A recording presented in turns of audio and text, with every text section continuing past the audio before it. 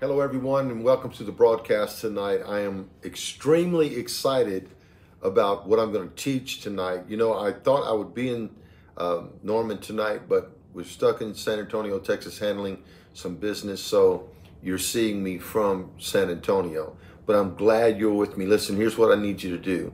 Right now, I need you to share this. I need you to tag some friends in your comments, and of course, hit those hearts and those thumbs. Let's stay engaged tonight by making comments and stay involved by making comments. It's going to be a powerful night. As a matter of fact, I am thrilled about February. February is going to be a strong month in building relationships at Quest Church, okay? So on Wednesday night, we're talking about relationship realities. And we've got Bishop Gary McIntosh and his wife Debbie going to join us in a few weeks. Joe and Yolanda Morgan on one of the Wednesday nights. Clint and Kendall Brown on one of the Wednesday nights. You cannot miss it. And then on Sunday mornings in February, our theme has moved from one to oneness. And you're going to understand that, and God's going to give you powerful revelation concerning what that means. So you cannot afford to miss one service in February. I thank God for the move of God in our services on Sunday morning. If you've been missing church, wow, you are missing a move of God. It's been very, very strong. I was supposed to be with Giovanna tonight, and of course she's in Oklahoma and I'm here in San Antonio, and we wanted to do this together, and you'll hear from us later on in the month together. But tonight, you're stuck with Pastor Rick, okay? So I'm going to go right to the blueprint. You know, when I talk about relationship, I like to go to the law of first mention. I like to look at what did God say first about relationship. And the first thing we find in Scripture concerning relationship, of course, is Genesis chapter 2. I'm going to read this passage and give some commentary, and I know God's going to speak to you tonight. When you hear something good, make a comment about it. Genesis chapter 2, verse 18. And the Lord God said, it is not good. It is not good. Now, everything he's created till now, he said it is good. But when this happens, he said it's not good. And the Lord God said, it is not good. What is not good? That the man should be alone, or that the man should be by himself. I will make a helpmeet for him. And out of the ground the Lord formed every beast of the field, every fowl, you know this, and brought them to Adam. And watch what the Bible says, to see what Adam would call them. And whatever Adam called every living creature, that was the name thereof.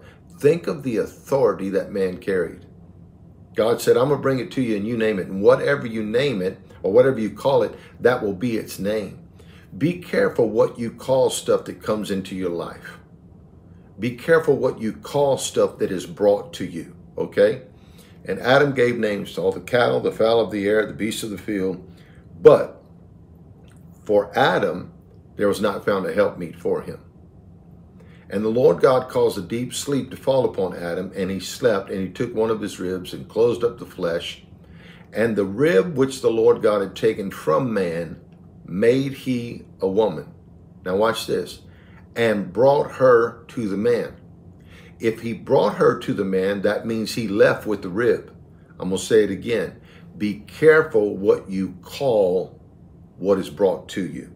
And Adam said, this is now bone of my bones, flesh of my flesh.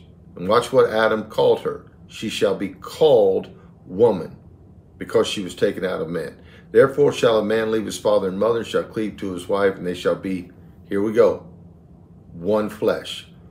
Put in your comments right now, oneness. Everyone, just put it in there, oneness. And they were both naked, the man and his wife, and were not ashamed. Let's start off very contemporary, shall we? All right. There's a difference in a perfect catch and a perfect match. All right? There's a difference, and some of you heard Giovanna and I talk about some of this last year. But there's a difference in a perfect catch and a perfect match. A perfect catch is that's a fishing term. The thing with a perfect catch is it's liable to jump out the boat. But a perfect match will never leave what it's connected to as long as covenant is remained in a and maintained in a responsible fashion. So you must understand that you're not looking for the perfect catch. You are looking for the perfect match. What is a perfect match? A perfect match, I wrote this down, is two people that make an unconditional commitment to another imperfect person. A perfect match is two people that make an unconditional commitment to another imperfect person. So a perfect match is really the revelation, the realization, and the recognition that no one is perfect. But you have made a covenant with someone that you love. You've made that commitment. And when you do that, you can build a perfect match. And where there's a perfect match, there's always peace.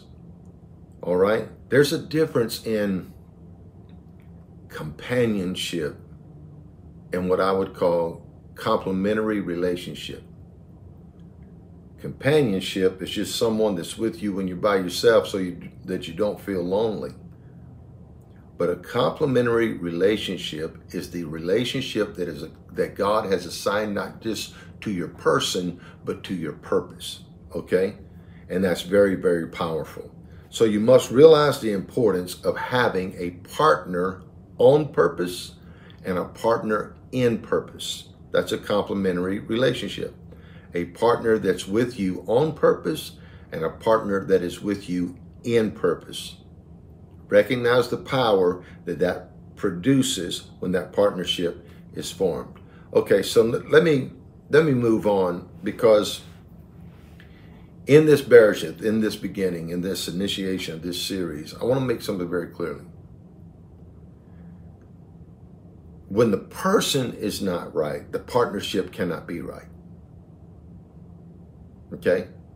When the person is not whole, the partnership can't be whole. So everything starts with the individual.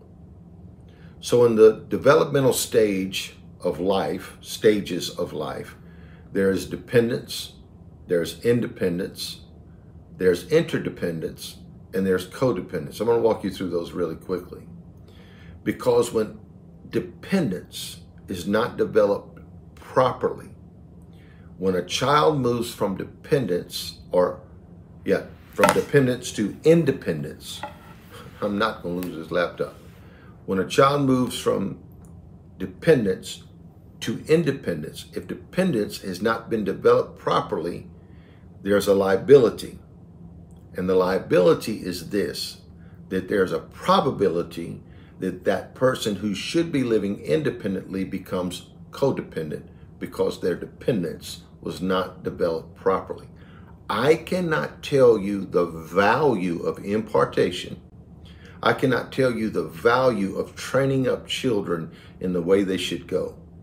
When that is not handled properly, when they get to independence, they are liable to connect with someone to receive the value that they've always been looking for that they never got or received as a child. And that's why you find young people in promiscuity, you find young people in perverted relationships, because they are looking for someone to give them value, to make them feel important, to make them feel significant. And when independence is not properly understood as being whole, graduating from dependence to independence, they are liable to end up in codependence. And codependent relationships are always dangerous, because a codependent relationship is one person saying, I am not right, I'm not whole, or I'm not complete without an endorsement of this person, this particular person that I've connected myself to. Interdependence is the highest level of relationship. I'm going to give you a definition of interdependence because it's very important. Interdependence is at the core of complementary relationships. Interdependence is at the core of complementary relationships. Interdependence is about forming a connection with your partner that reciprocates mutual benefits. Okay, understand that.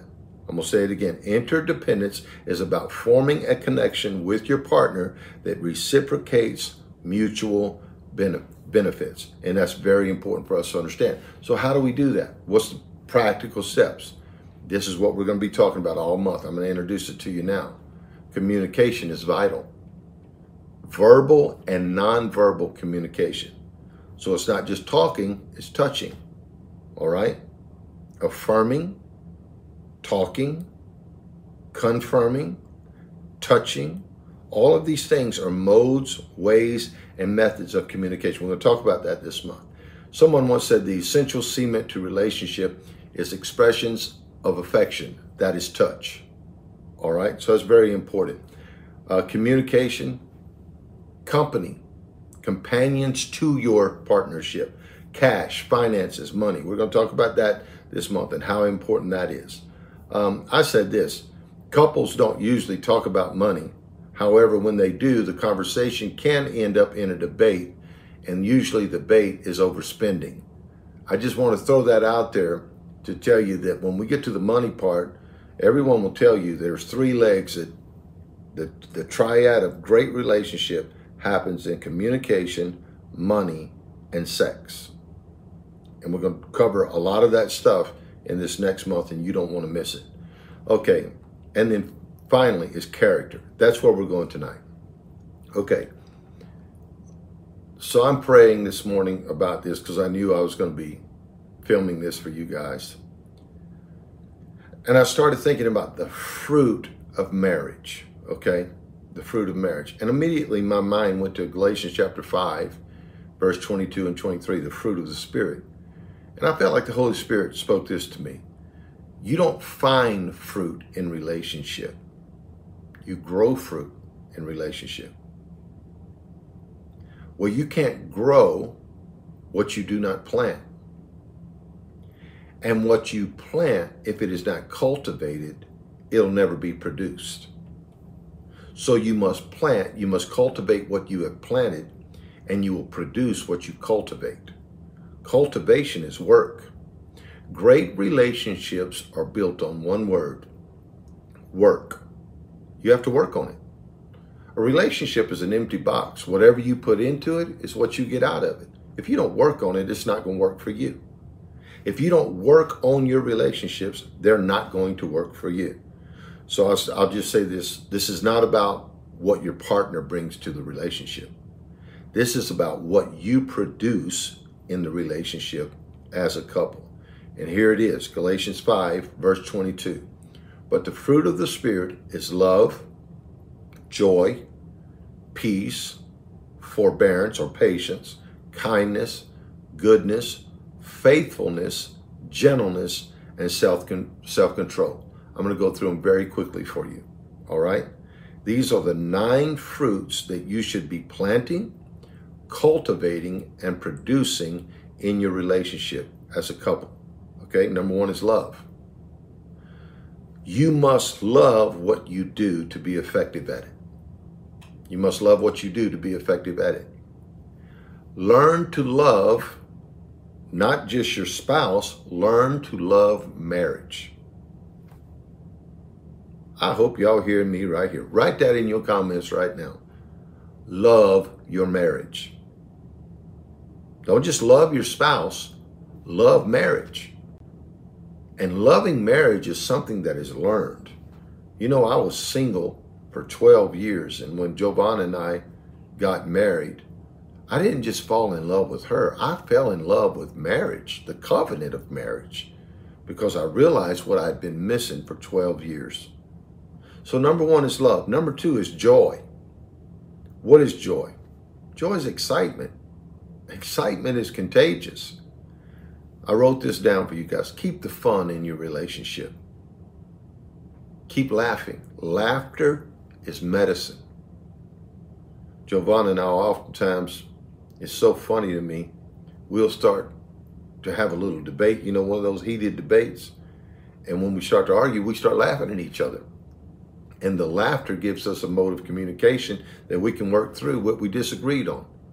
But we always keep joy in our home. Always dancing, laughing, cutting up, telling jokes, laughing at stuff on TV. And now River Ricky has offered us a lot of laughter and joy. So keep joy as a paramount priority in your relationship. Then number 3 is peace. Maintain a peaceful attitude when dealing with each other. No matter how heated it is, stay peaceful. People do not respond well to emotional instability. No one responds well to emotional instability. So why would you expect your partner to respond well to it? Emotional instability is up and down and all over the place. Be consistent in your character, and you'll produce peace in your home and in your relationship. The next one is patience.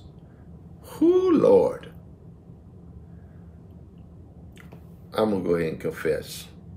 I can be a little impatient at times. Yes and amen. But be careful when you pray for patience, because the way God brings it can be very interesting. Patience in your relationship is very important. Do not get easily frustrated. It projects an image, number one, that you're not approachable. Be patient with each other, which means sometimes you're going to have to tolerate some stuff. And tolerating stuff can be very, very powerful. If you do not learn to tolerate some things properly, you'll have a hard time celebrating things enthusiastically. So relationship is all about putting up with each other. Every day is not roses. Sometimes it's a thorn. But don't let the thorn puncture and cause the air to leave your relationship. Be patient with each other. Kindness. And again, I'm just talking to you from experience and from my heart tonight. I know these things work. This is the fruit of marriage. Kindness. Kindness is a method of love that speaks to the heart, not the mind. What's some practical things? Here's an act of kindness. Opening the door for your spouse when you're the husband. All right? Your wife drives up and the trunk is full of stuff, and you go out and you get it and you bring it in. That's just simple, practical, and you know what? And these women will tell you that will go miles with them. Just acts of kindness. The next one is goodness. Involving your spouse in acts of goodness has a certain attractiveness and appeal to it. So when you're doing something good for people, involve your spouse. Sometimes goodness is shown in how you treat other people that your spouse loves. Let your goodness be shown to the people that she loves. All right? So goodness is always have goodness as an essential characteristic of your relationship. Then next, I've just got 3 more to go here, is faithfulness. Many people count faithfulness as loyalty. Faithfulness is much different than loyalty. Be faithful to your spouse, which means dependability, availability, and punctuality. Okay? Punctuality, availability, and dependability. That's faithfulness. Be dependable. When you say you're going to do something, do it. Be available. Babe, call me. Make yourself available. And be punctual. If you tell them you're going to be somewhere at a certain time, certainly do that. Then gentleness. Being harsh with your partner is setting yourself up for failure. Being harsh is setting yourself up for failure. Tenderness is a virtue. Tenderness is a virtue. I can't believe how many men can't tell their wives 3 words, I love you, because they don't feel like that's a manly thing to do. Well, let me tell you something. Those words build her world. And there's nothing more important than a man telling your wife that you love her. Tell her thank you when she brings your plate to you or you do something for her. Women of God, learn to tell your spouse thank you. All right? The last one is self-control. No matter the circumstance, never lose your temper. I didn't say don't have a temper. I said don't lose your temper. You've lost your temper when you go into a fit of rage. And fits of rage destroy marriages. They destroy relationships because the limits are off. I didn't say don't get mad. The Bible says be angry and sin not. It's okay to have a temper. It's okay to be angry, but it's not okay to go into a fit of rage. It's not okay to condescend. It's not okay to tear your spouse or your partner apart with your words. Proverbs 15:1 says, a gentle response diffuses anger, but a sharp tongue kindles a temper fire. Did you hear that? A gentle response diffuses anger, but a sharp tongue kindles the temper. Proverbs 29:11, fools give full vent to their rage, but the wise bring calm in the end. The wise bring what? Calm. So I want to encourage you guys tonight. It's nothing we want more than to have the relationships in our church. Number one, with your spouse. Number two, with your children. And number three, with the family of God. We want our relationships to be fortified. We want them to be strong. We want them to represent the kingdom of God. Father, I pray for relationships tonight, that you would touch men and women and let them begin to plant, cultivate, and produce the fruits listed in Galatians chapter 5, verse 22. And when those 9 things have been planted, cultivated, and produced, we have strong, healthy, vibrant relationships. Bless these people.